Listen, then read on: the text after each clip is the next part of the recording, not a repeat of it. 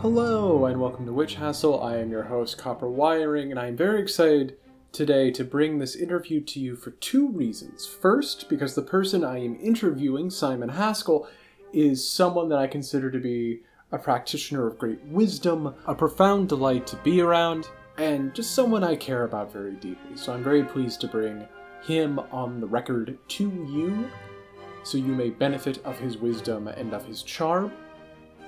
And second, because this interview is not just an interview, it is also the inaugural interview in a series of interviews. Here on the program, I'm in the midst of securing and recording 7 interviews with 7 practitioners, each of whom has a connection to one of the 7 Chaldean or classical planets: the Sun, the Moon, Jupiter, and the rest.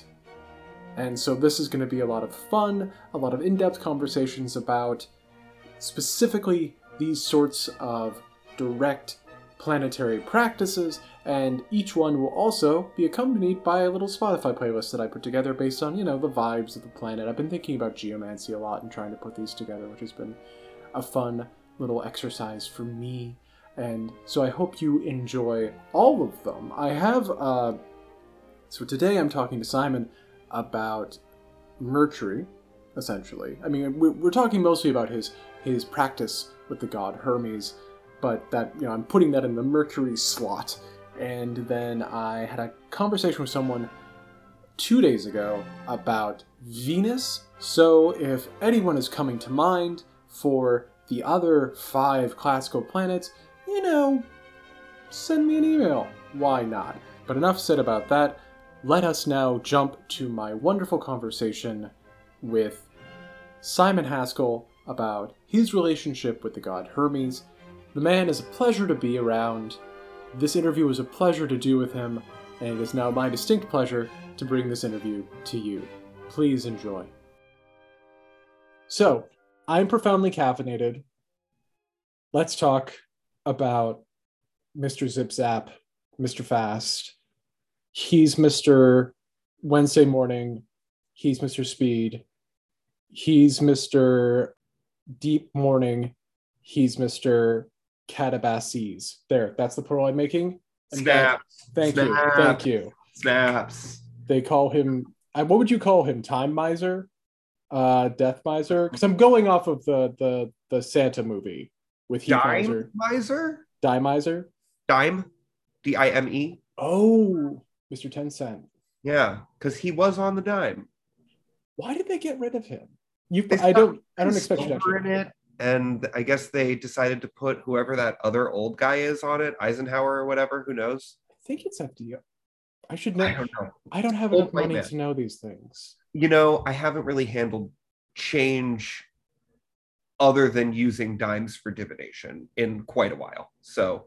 Ooh, dimes for divination, like just flipping it, or I have some Mercury dimes that I use to do some divinations with Hermes style. They're also just like extremely useful kind of multi-tools if you're going to be doing magic with Hermes. We could talk about that more later, but I mean, I'm going to make a note because I do that. I was not expecting that to come up at all, and I'm very excited about that. So I'm just going to write down dimes on a sheet of paper in big letters like a child would do. So you're like, so for context, right? Like for you and for everybody, talking to people who have practices with the 7 classical planets and their associated spirits and so on. And like when I thought about like, it's funny that I said instead of so on, I said so long, which is a weird kind of, in my end is my beginning, etc. But like, and when I thought like, let's do this, like Mercury and you jump out immediately, because when I think of like who's a Mercury person and who's a good person to talk to about just like talking to things. I love that. I adore that. I love it. And like also like it is helpful that you did do that very generous and wonderful class a long time ago on Hermes Chthonios. It's true. Who's, goth Hermes, leather jacket Hermes. Oh yeah, you gotta love him. He is the sort of the torch-bearing Hermes that you see just like creeping up out of some grimy hole in the ground, who like comes out in the middle of the night with a lamp and is like, what the hell are you doing here? You're not supposed to be here. Like, that's him. He's pretty great. Okay, so like if you hear like a sewer lid, what are those called? Manhole cover. You hear a Manhole. manhole cover come out. Ah, there's a lot of meaning in that. Girl. Yeah, no, he's got some Teenage Mutant Ninja Turtle energy, but I think that like there's so like Hermes, I usually say Hermes, but there are many instances where Mercury might be the more correct name to be using. Super, super old god. Lots of really old history. So he's kind of a god that's gone through a number of different transformations historically. And as a result, he's got like those sort of stacking provenances of things that he like holds sway over that don't seem directly connected to each other, like outside of him being the quote unquote messenger of the gods, right? So like it doesn't necessarily make sense that like the transition to the underworld and also all marketplace commerce would be ruled over by the same exact god, just a god with many masks. But I think that when I'm not necessarily, I don't have the most scholarly approach to how I work with Hermes. That's not to say that I'm not, reading a lot, reading current things even, or going back to really old texts. It just means that my own personal approach is driven much more by faith and by personal relationship with the god himself. You've had a bunch of really smart, really, really like cool, big, important people on this podcast. And I kind of feel like I'm just a guy who really loves this god. So like that's kind of my take there. That's the perfect kind of guy, though.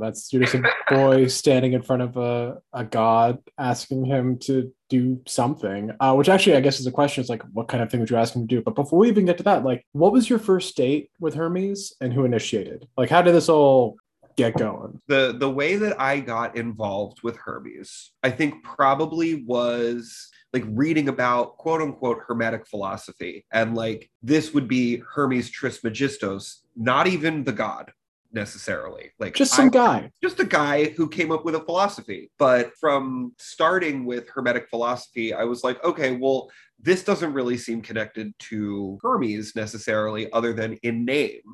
So like I want to find out more about who this god is.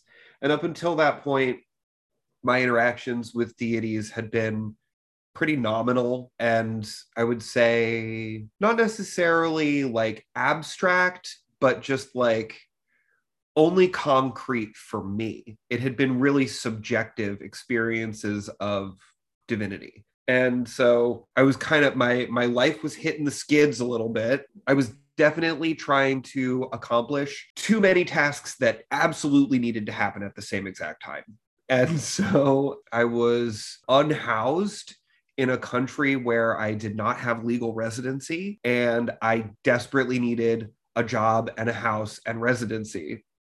And so I got out my copy of Betts's PGM and I started looking for, things that would help me draw business and try to like bring some money into my life. And that's where I first came across the money drawing Hermes ritual that's in the PGM, which I would be happy to give you the citation later. We can link to it in notes. Yeah, sure. The one thing I remember from it is that like there's a color lantern you're supposed to use and one you're absolutely not supposed to use. Definitely. And you also should have you should have the right color of beeswax, and you need to figure out what area root means, because that's sort of obscure to us now. And there's a couple of things to kind of try to hash out. But my very first working with this deity was building an idol for Hermes and starting some practices to try and bring money into my life, because Mercury as Merx, as god of the marketplace, is the god of commerce. So I originally started out by, trying to figure out a way to hustle up some dough and like, kind of like grease the wheels of my life bureaucratically. And it did sort of work. I mean, it didn't work the way that I thought it was going to work, because, when you're doing magic and doing it with gods, there's some perturbation that can happen where, the god might say like, well, that's a really nice idea, but there's sort of this other way around this thing that you're doing that might actually work out better for me. So let's have you try that instead. Interesting. Okay. And when you were doing this, was it sort of like, because I mean, a lot of people approach this sort of thing like transactionally, and they're sort of like, hey, Divinity X, do this for me, and I'll give you an egg or whatever it is that people give divinities. I'll build a temple in your name. I will kill some guy. I don't know what people offer divinities that are Right. not like the dead, basically. Was it that, or was it just sort of like, hey, I'm in trouble. Here's an altar. Help, help, help? It was a little bit of column A, a little bit of column B. I always kind of took a sort of like a tinker's approach to magic where I kind of said, I have these pieces that I can work with, and these are the things that I know how to do. And I'm interested in learning more, and I'm interested in trying to, uncover this one part of the picture or fill in the blanks of this part of my knowledge or whatever. So part of it was definitely the, oh shit, I am in trouble and I need help because, again, unhoused, without a job in a country where I don't have legal residency. The other part of it was that I just felt like I felt the sort of intuitive somatic draw of something that is the right thing to do at the right moment, if that makes Mm, sense. totally. And that's sort of that magical sense that you just get after years of practice is like, well, this is the thing I'm supposed to do right now, so I guess I'm just going to do it and hope that it works out. So, I tried taking that transactional approach of being like, I'll give you this if you give me that. If you get me this, I'll get you that. Like I tried doing that for a while. And that didn't really, it wasn't doing what I wanted it to do. It was getting me the things that I was asking for technically, but it wasn't getting the actual form of the thing that I was asking for.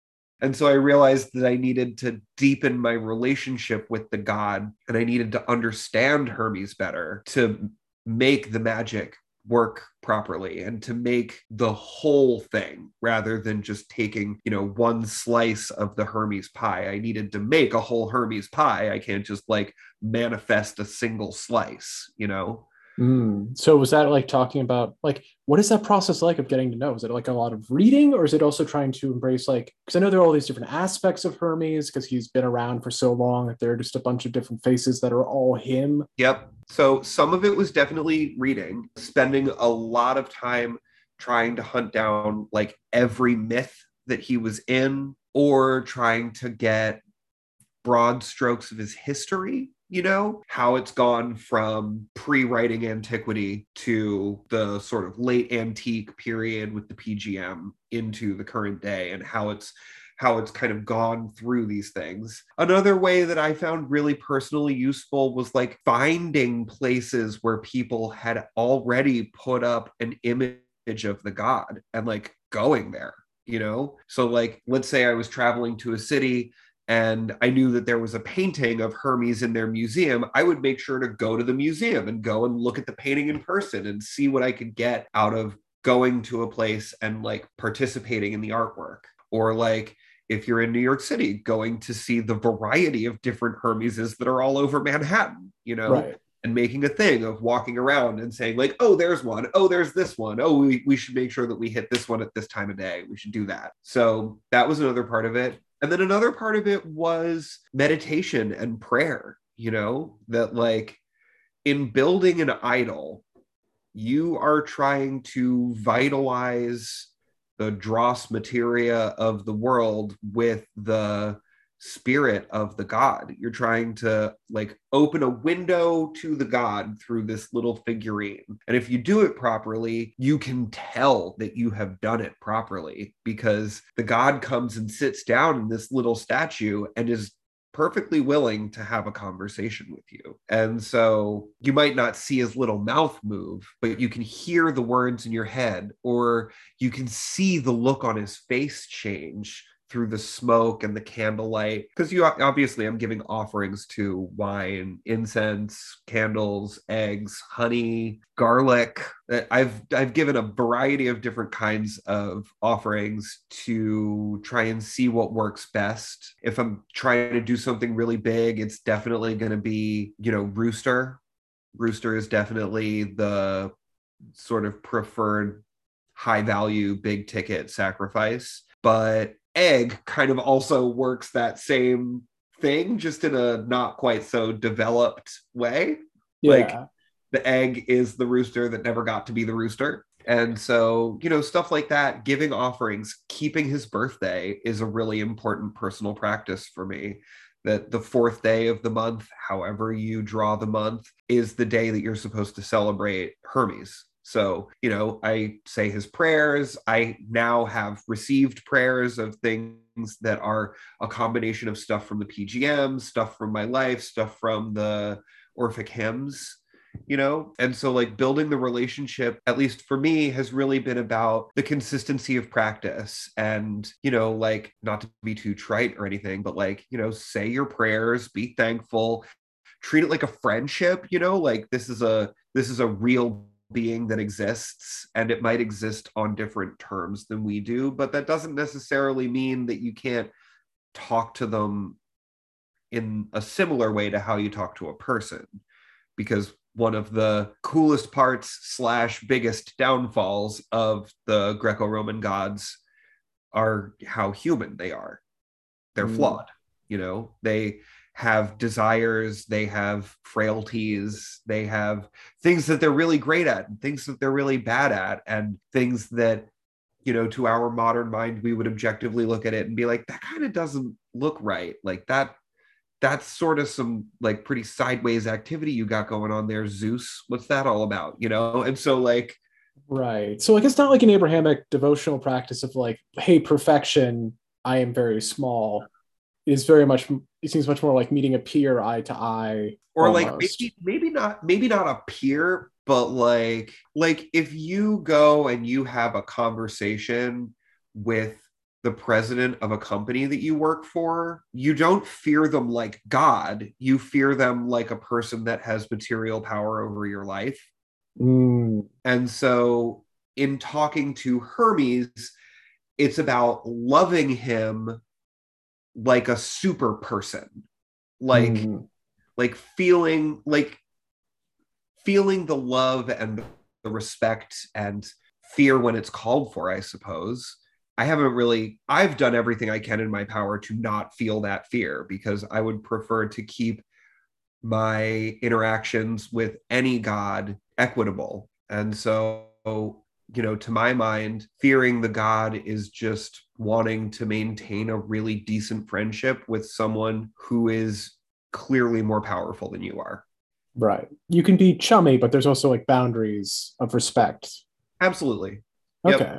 It's also interesting to hear you say this because I think I'm so used to people talking about, or I think often when people talk about an altar practice or like an idol practice or something like that, there's a sense that like the thing that imbues it with power is the consistency of like you putting in the energy. Like the thing becomes magical or holy or spiritual because it's just been enveloped in prayer, in thought for so long. But this seems much more like it's actually like a feedback loop of like there's a correct way to do this, and as you like mold the wax, you're like warmer, Yep. colder.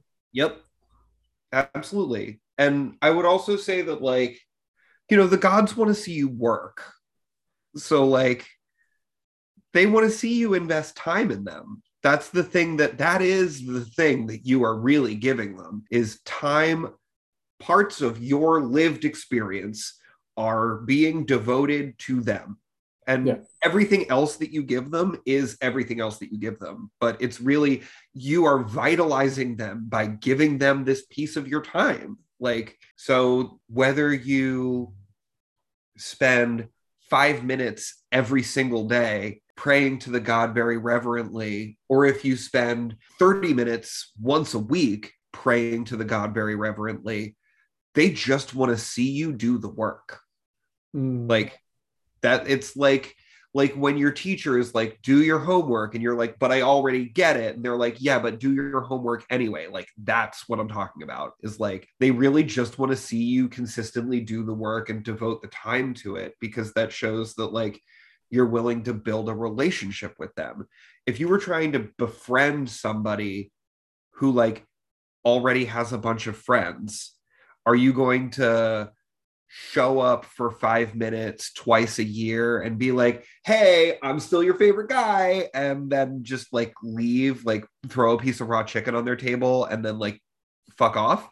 No, you're going to need to put in the time very regularly, showing up at their house and being like, hey, I got this really great bottle of wine. Let's have a conversation. Or Yeah. like, oh, I got this really awesome incense. I really want you to try some of it. Even if it might not be the exact thing that you want, I think it's really great and I want to share it with you. Right. Mm. So like, I don't know. I think that a big part of the devotional practice that gets lost to a lot of modern magical practitioners is like the love part of devotion that I think is actually a really crucial component to making a functional relationship with literally anything. You need to be able to like communicate your love, respect, and appreciation functionally.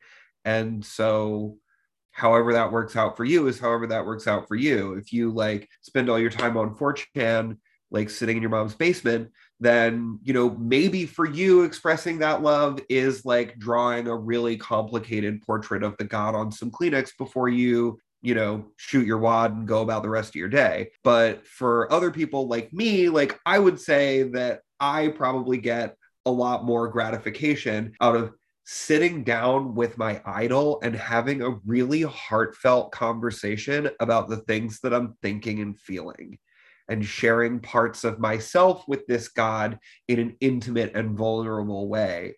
Because even if, you know, I can even say he doesn't show up for every single one of those conversations, but like I know that he's aware that I'm spending the time doing it, so that when it really matters and he does show up, he'll be there and he'll show up and he'll be like, yeah, I got you, babe. Like, sure. This is interesting because like when I think about like people making offerings, I'm just throwing a bunch of like, here's a generic idea at you because I like when you're pushing back because it's so instructive.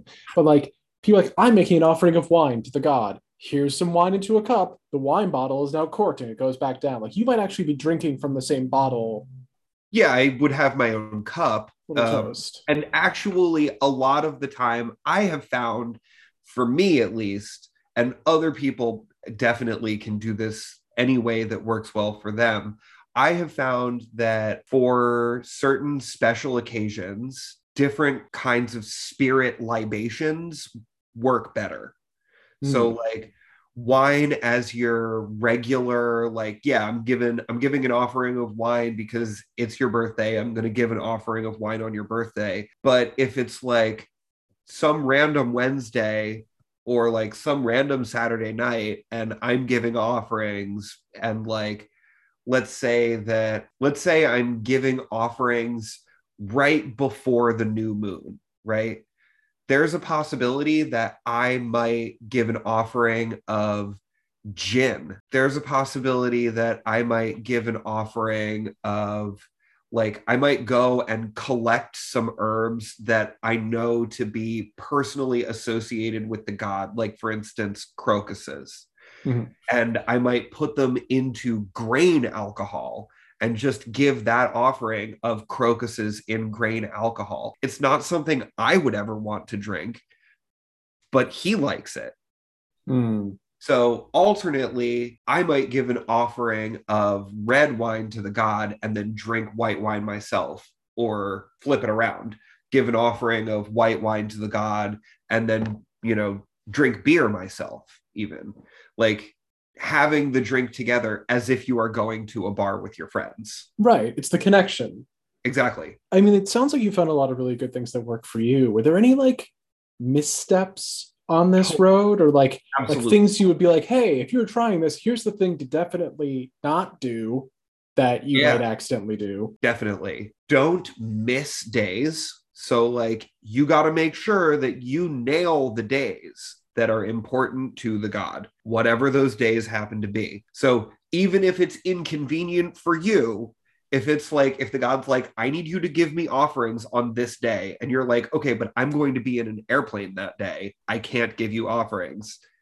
You got to figure out a way to give those offerings. Like a little altar at the airport or something. Yeah, or like get some airplane bottles of wine and like go into the bathroom and, you know, say your prayers and dump the wine down the toilet and just say like, I get, this is as good as I can do for you.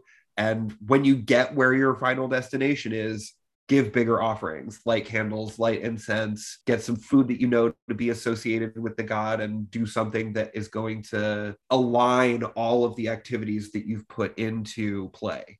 Okay. Sense. That's a big misstep. Not refreshing your idol frequently enough. I have found that there is kind of a shelf life on an idol made out of organic materials because, especially with, for instance, Hermes Chthonios, there's soil in that idol. There are fava beans in that idol. There's it's all made out of wax. There's stuff that can go bad. And so you need to make sure that you are checking on the health, quote unquote, of your idol every so often. And if it seems like the god isn't showing up for your conversations, and your offerings aren't being accepted, and the petitions that you give aren't being granted, that it might be time to refresh that idol. You have to go through the whole creation ceremony again, which is, it's not a small investment of time. It does take the better part of a day. Well, that's actually something I wanted to ask you about, because when you were talking about like that first idol, when you were unhoused, unemployed, Yeah. in a in a foreign land, Yeah. like that sounds like a situation where there's just not a lot of material stuff you can kind of pull together Yeah, that's in that true. moment. Was that first idol like it wasn't like it couldn't have been terribly elaborate, right? It was very, very small. It was something that I could Like what pack is into. small? Like are we talking like a Ken doll or are we Oh talking no, we're talking like 2.5 or 3 inches tall, like oh very wow, small, okay. and totally self-contained in his own little dedicated container that closed with a latch so that he wouldn't fall out, and so that I could put him into my backpack and take him with me, or put him in my pocket and take him with me, because I didn't have a place to put stuff. I didn't have, an apartment of my own. I didn't have somewhere that I could melt down a bunch of wax and mix in a bunch of herbs and, get spooky about it with candles and incense. I didn't have any of that stuff. I had what I had. And so, making the idol was a true labor, because I had to work really hard to get the constituent components. And it showed, I have to assume, on Hermes' side, it showed how much I really meant what I was doing and how dedicated I was to trying to accomplish the tasks that I had set out to accomplish. And by the way, it did kind of work. I did the rituals, I gave the offerings, and within a month I had a job working for Sony, and they were saying yeah, we'll definitely get you a residence permit here. Don't even worry about it.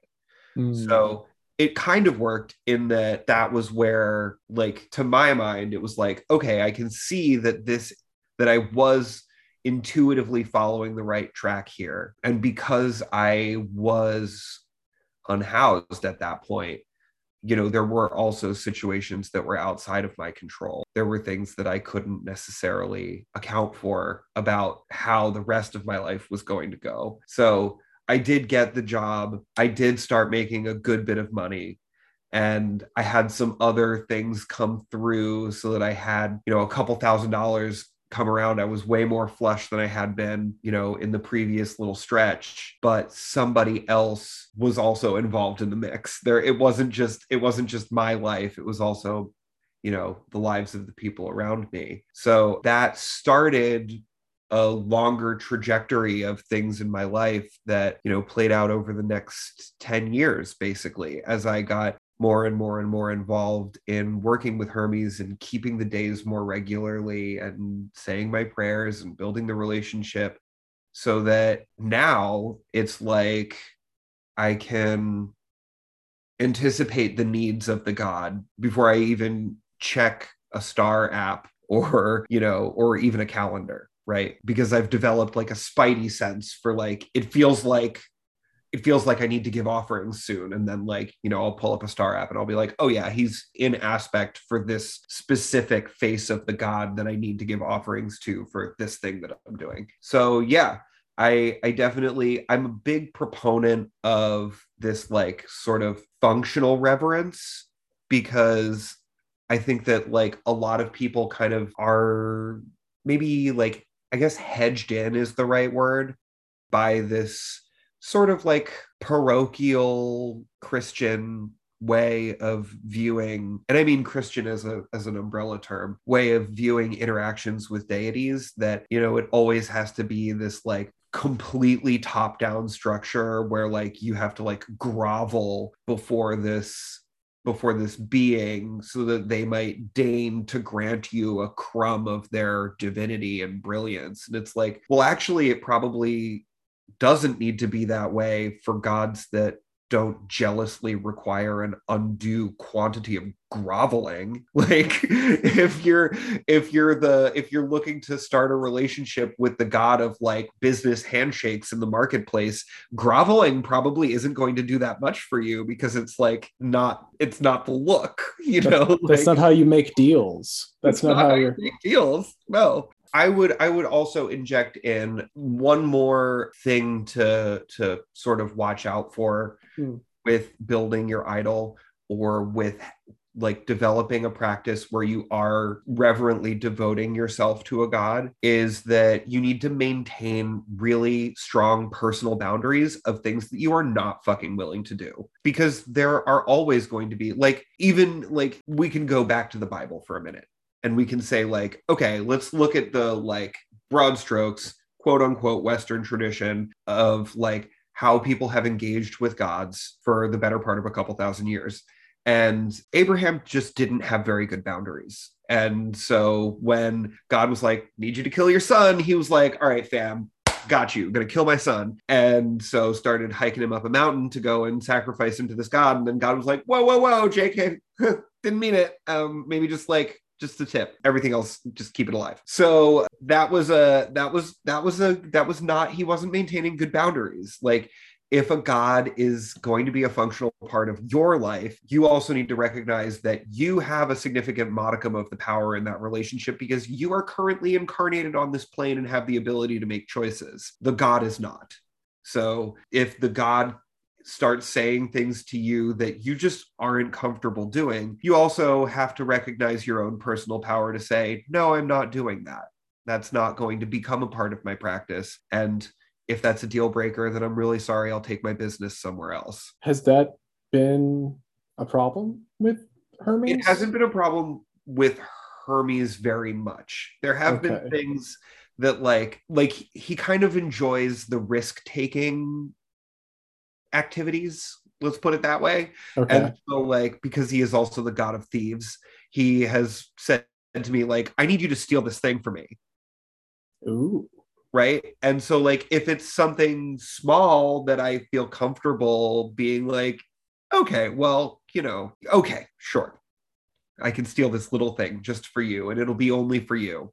Yeah. I have found that to be particularly helpful with vessels that I give him offerings in, is that if the little tinkling bell goes off in the back of my mind, like, hey, I need a new cup, and it's happening like while I am currently in the bar and I have the cup in my hand, and I look down at the tumbler and I'm like, fuck, then it's a moment where like, okay, I'm going to have to orchestrate a way to walk out of this bar with this cup in my hand.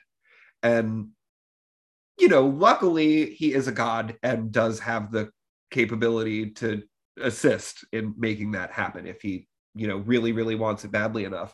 There have been other times where he's like, steal that thing, and I'm like, no, I'm not going to steal that thing. That's not happening. Try again later. I will happily give you more wine if more wine would be amenable. I am not going to take a stop sign for you. This Volvo stays where it is. I do understand that it is octagonal. I am still not taking it for you. That is interesting that the god of go is also the shape of stop here in America. What a Yeah. complicated. Well, he's Mr. Both sides. Both sides all the time. Yeah. Also, it's just a stop sign is really just a pause. It is both stopping and going. It's just So, marking a crossroads. I mean, It is. what's more mercurial than that? Literally, exactly. Yeah. Actually, this idea of like the Abrahamic structure being a thing that's in people's brains Mhm. in here in America. How has having this strong devotional practice and the strong connection with Hermes affected your work with like other spirits? Does he like open some doors for you? Is it more sort of like you go up to somebody and they're like, I can smell Hermes on you. I I don't mean, I'm trust you. literally filthy with the vibe for sure. Yeah. Yeah, you can tell when meeting me that like yeah, there's if you have a nose for gods, you can smell it. I also don't do much to cover it up, like I try to wear orange on Wednesdays. That's very subtle. Yeah. So, anybody who sees me for several consecutive Wednesdays will recognize that something is going on because they only seem to ever see me wearing orange. What's that all about? Yeah. But yeah, there have been some things that have opened up to me that I never would have assumed I would have had any practice with. Dionysus and Mm. Hermes Chthonius share a festival season, the festival of Anthesteria.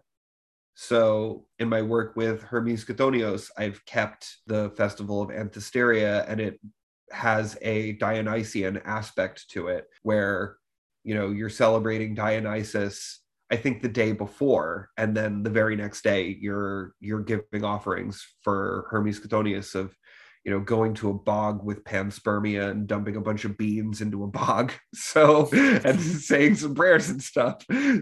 So like, so yeah, I've had more access to gods of the Greek and Roman pantheon by having a functional relationship with the messenger of the gods. I would also say that the parts of my month that are more frequently going to be Hermes's moment, I am probably less likely to be working with a genius Loki or a land spirit or some of those sort of less anthropomorphic spirits are less likely to come around on Hermes days. And that I think also probably has to do, at least for me, with the way that my work with Hermes Chthonius ties in with my work with the dead.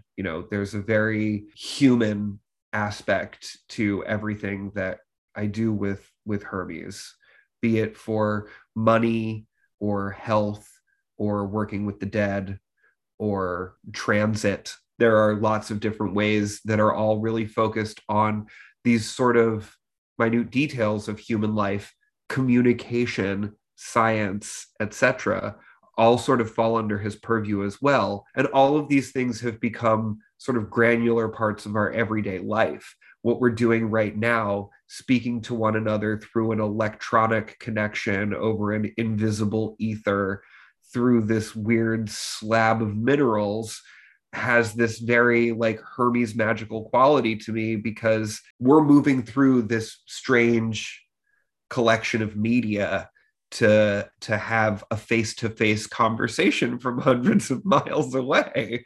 And so that kind of technological side of things, I think, also factors in a lot in my personal experience with the god of communication. When I'm going to try to do things that are specifically about the land and about plants and animals, because I do have a practice that has pre-existed my work with Hermes of working with land spirits, working with the spirit of place in a variety of different localities, and really trying to sort of immerse myself in nature without the mediation of words and language. Mm. That becomes much more difficult around Hermes times because he is all about mediation, communication, transmission, translation, all of those things. Double entendres. Yes. So yeah, there are definitely there's an ebb and a flow to my spiritual life that kind of mirrors the activities that I'm undertaking in that moment. So with Hermes Chthonios, Yeah. how separate is that practice? Is there another idol for Hermes Chthonios? Yes, there is a Okay. separate idol. I currently keep two idols, and the way that it works for me is that I have one idol for direct and one idol for retrograde. Mm. I work Hermes Chthonios as the retrograde aspect because I view the retrograde motion of the star as the motion of the star through the underworld. And so working with the underworld Hermes during the underworld motion of the Wandering Star was a sort of natural byproduct of the work itself, that there was this separate face already there, kind of made it work easier. With these two sort of, if it's sort of like a timing thing, right, that separates them to some extent, right, what the stars are doing, is it sort of that you would just sort of do the same things with one as you would with the other, just at different points in the calendar? I give different offerings. Okay. So there are some offerings that are consistent, like wine, but the suffumigation changes. So I'm more likely to include myrrh with Hermes Chthonios. It's going to be like myrrh and styrax most of the time. And with the direct Hermes, I'm much more likely to either go like just styrax alone, or to do a combination of things like dried flowers. I've found that he seems to like blue lotus.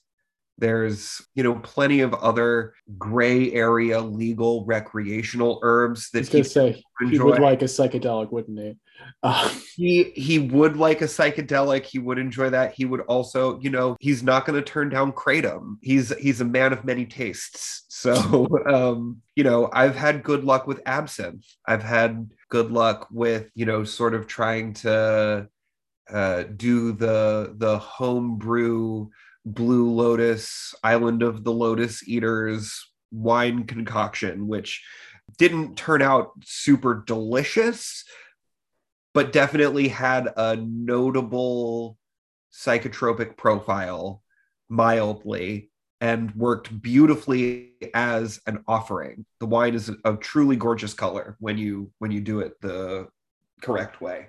Does that kind of answer that? Or... It does, but also I'm like, because I mean, Hermes Chthonios isn't just, retrograde Hermes. No. It's also, I mean, it's Hermes of the underworld.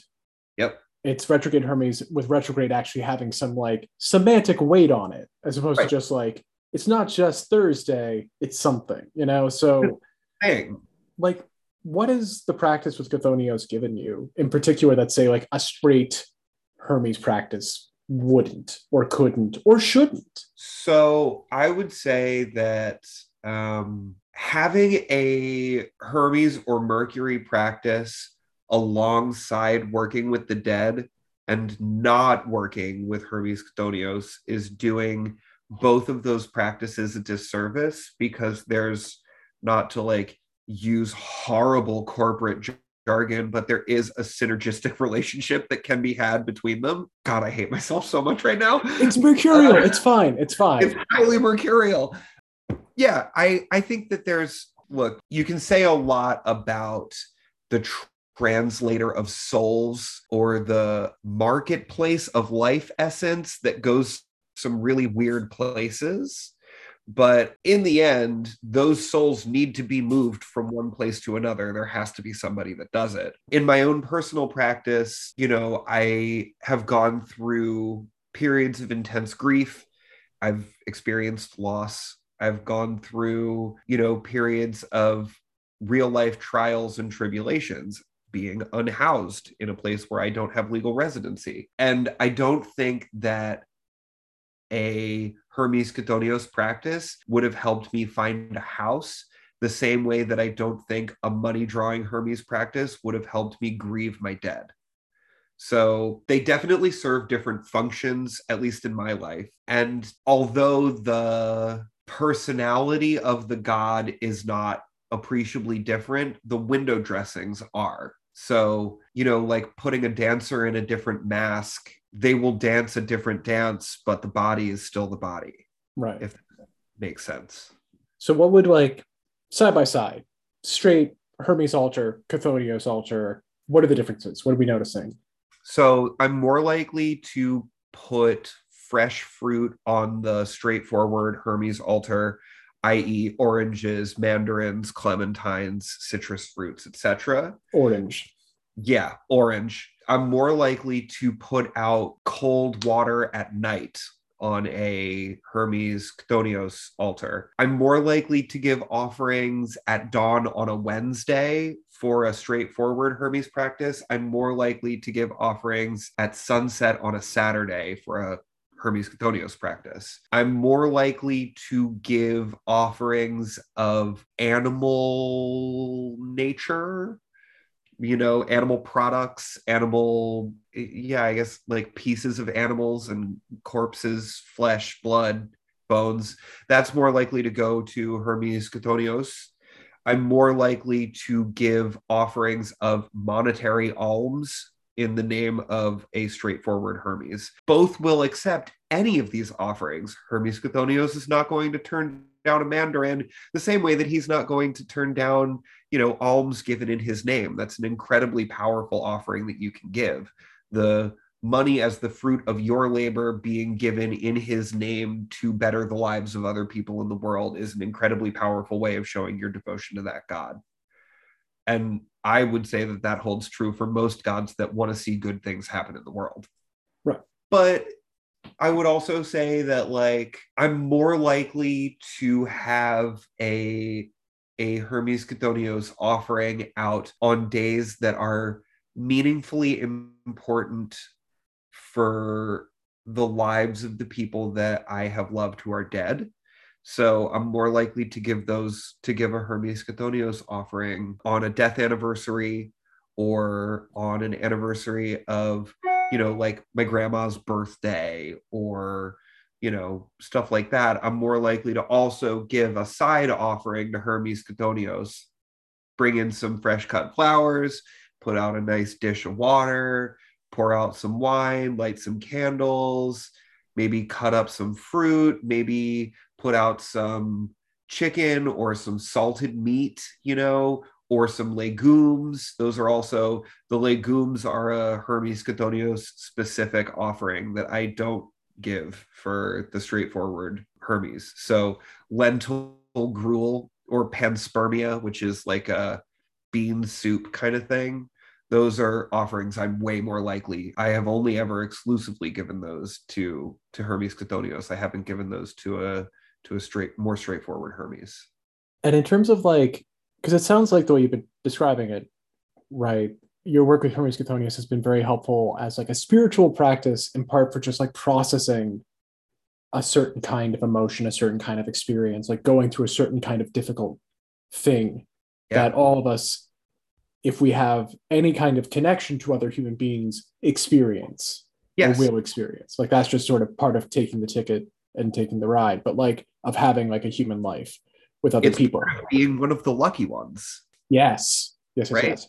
But in terms of like stuff where it's like, because people go to these beings for like, I need X. Can you do X for me beyond this sort of thing? Like the Hermes Chthonios, how helpful is he with, say, necromantic work or other kinds of like magic that a person's going to be like, I need to, I don't know, curse my boss or make this orchard grow better. I'm just throwing like associations at you, but like right, totally. I would say, at least in my experience, that the dividends paid on building a functional relationship are much higher than a transactional understanding of magically working with deities.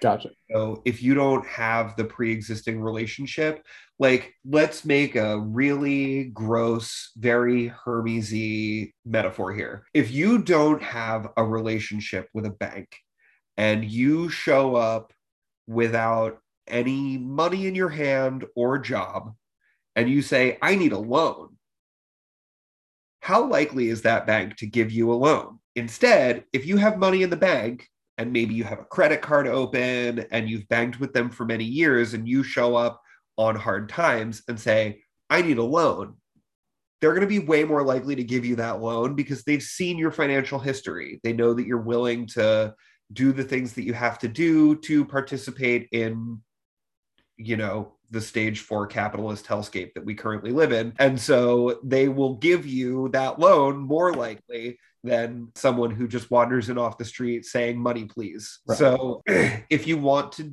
involve gods in your necromantic practice, which I am 100% in favor of, you also want to make sure that you have done the things you need to do to have the patronage of the gods. Maybe some people are more beloved by gods than other people. Maybe there are people that don't need to work as hard as I have had to. And that's totally fine. Some people are just born with it. But for me, I have found that it works way better if I have a functional relationship with a deity. There's less stuff that goes wrong.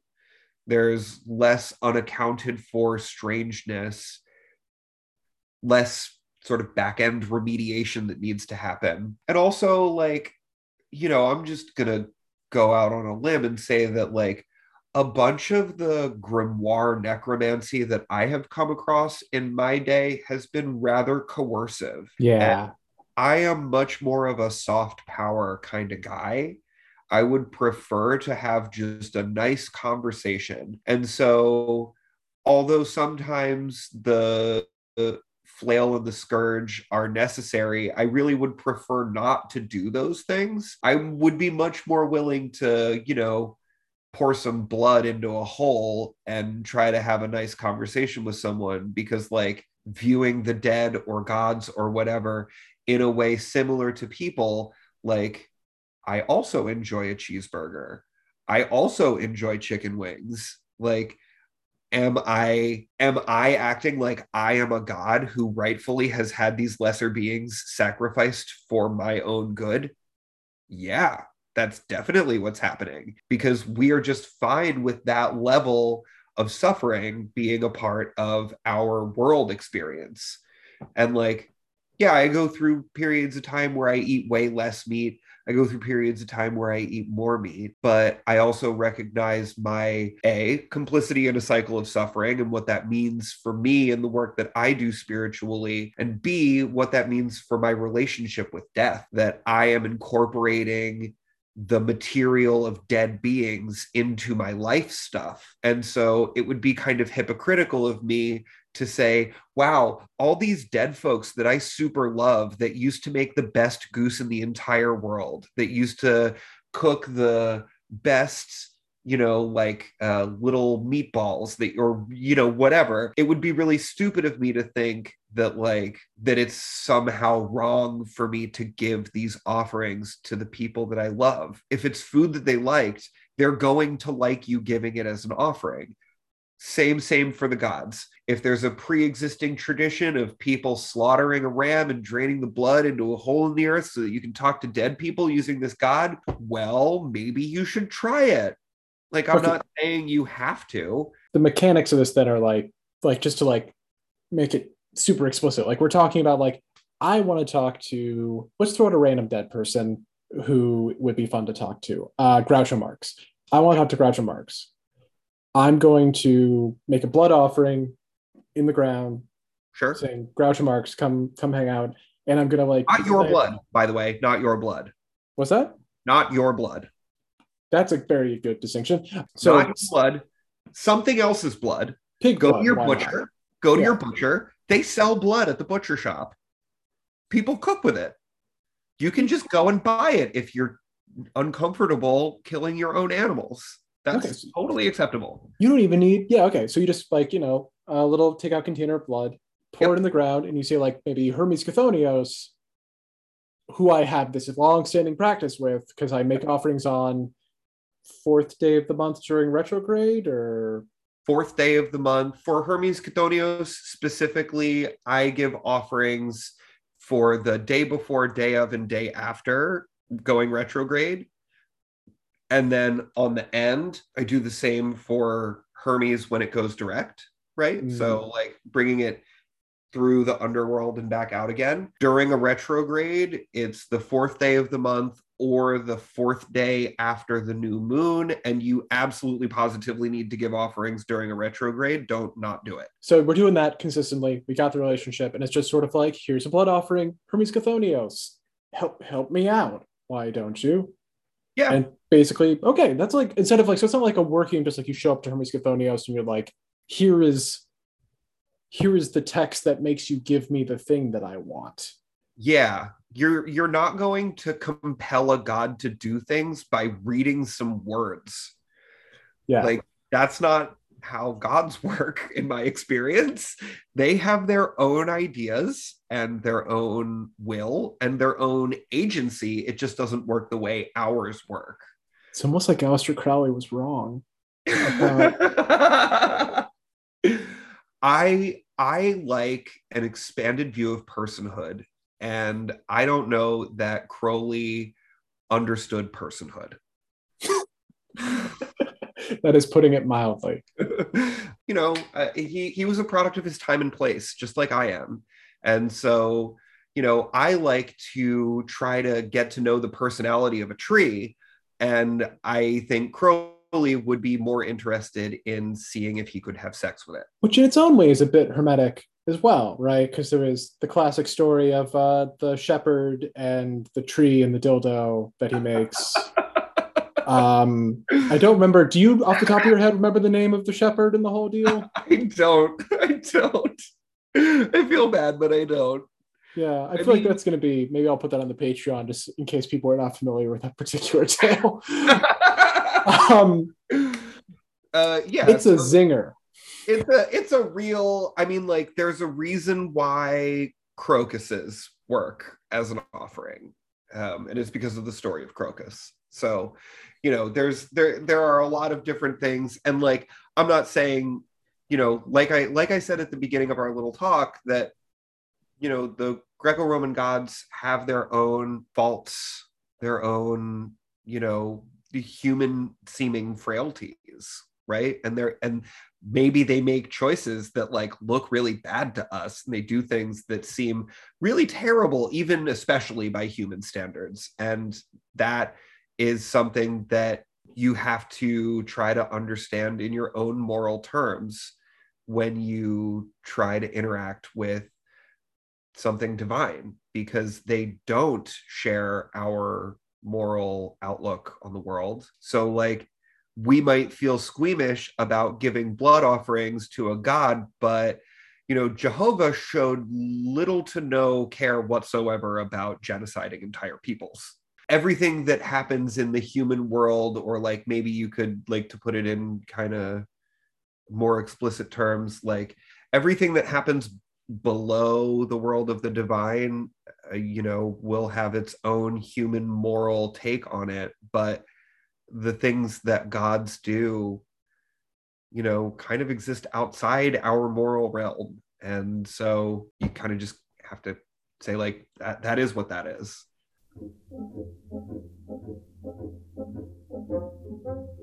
Ahoy, listener. It's me, Pseudonym. Why am I addressing you directly in the middle of the interview? That's because the interview you're listening to is the abridged version of my talk with Simon. If you want to hear the full version, where Simon gets into voluntary possession, divination, mercury dimes, and other cool stuff, head on over to patreon.com/witchhassle, where you can hear the full version of this interview, you can hear a bunch of other bonus stuff, and you can support the program and help offset the costs of making it a thing that exists in the world and sending it out to you, the listener. Alright, back to the abridged version. Reverse ahoy. Actually, so before I feel like we should close things out, but before we do, it sounds like you're never going to write a book. Or would you? Would you consider it? What if the right press came to you and said, please do it? I'm not saying that I'm a press, but just Yeah, under the right circumstances, I would. I definitely have enough material to write a book. So if it's something that people would want, I would do it for the god, because more people doing stuff with Hermes is really good for Hermes, and that would make me happy. So, if it's something that people really wanted, if it was something that I don't know, if it felt right and Hermes would go along with it, I certainly would. I have a bunch of poetry. I should probably figure out something to do with that. Yeah, put that out. Come on. Actually, is there anything that you want to plug while you're speaking into literally tens of listeners? Yeah. Mutual aid funds, and find your local food pantry. Definitely don't buy anything from me, but give a bunch of food to your food pantry. Alternately, I guess if you do feel like super compelled to buy something from me, you should get in touch with the Cauldron Black. They might still have my class, and that would be a way to also get in touch with me if you wanted a divination reading. You can contact the Cauldron Black for that. Okay, yeah, I'll put that in the. If I can find a link at least to Cauldron Black, and if I can find a link to the class, I'll put that in the show notes for people to peruse. So before I stop the recording, is there any last thing that you want to tell people? Yeah, I want to tell people to like find a way to incorporate love and gentleness into your like everyday magical practice, and like find a way to build a functional and loving relationship with the god of your choosing. You don't have to, but like it might be really nice, like it might make you feel good even if it doesn't do anything for you. So yeah, just like be nice to each other. I love it. Yeah, this has Perfect. been a lot of fun. Thanks for having me on. My pleasure. Absolutely 100%. Thank you so much to Simon. That was a pleasure. And to my great delight, I have discovered that the Cauldron Black does have his class, Practical Idolatry, Hermes Chthonios, Terrestrial Hermes Practice for Retrograde Remediation, Necromancy, and Dream Visions, available as a recorded class. So you can pop over and grab that if you want some more Simon Haskell wisdom, Simon Haskell pleasure, Simon Haskell virtue, Simon Haskell joys. There will be a link to it in the show notes, as well as a link to that Spotify playlist I mentioned for specifically Mercury. Super fun stuff, super fun times. Thank you for listening. This has been Witch Hassle. As always, our theme music was recorded by Sebastian Bafastam and recorded by Edward Lee. I realize I might have been saying Sebastian's last name wrong the whole time, so that's kind of fun. But I'm glad it is the Mercury episode where that is corrected. Feels very fitting. Thank you for listening. Good luck with the work ahead.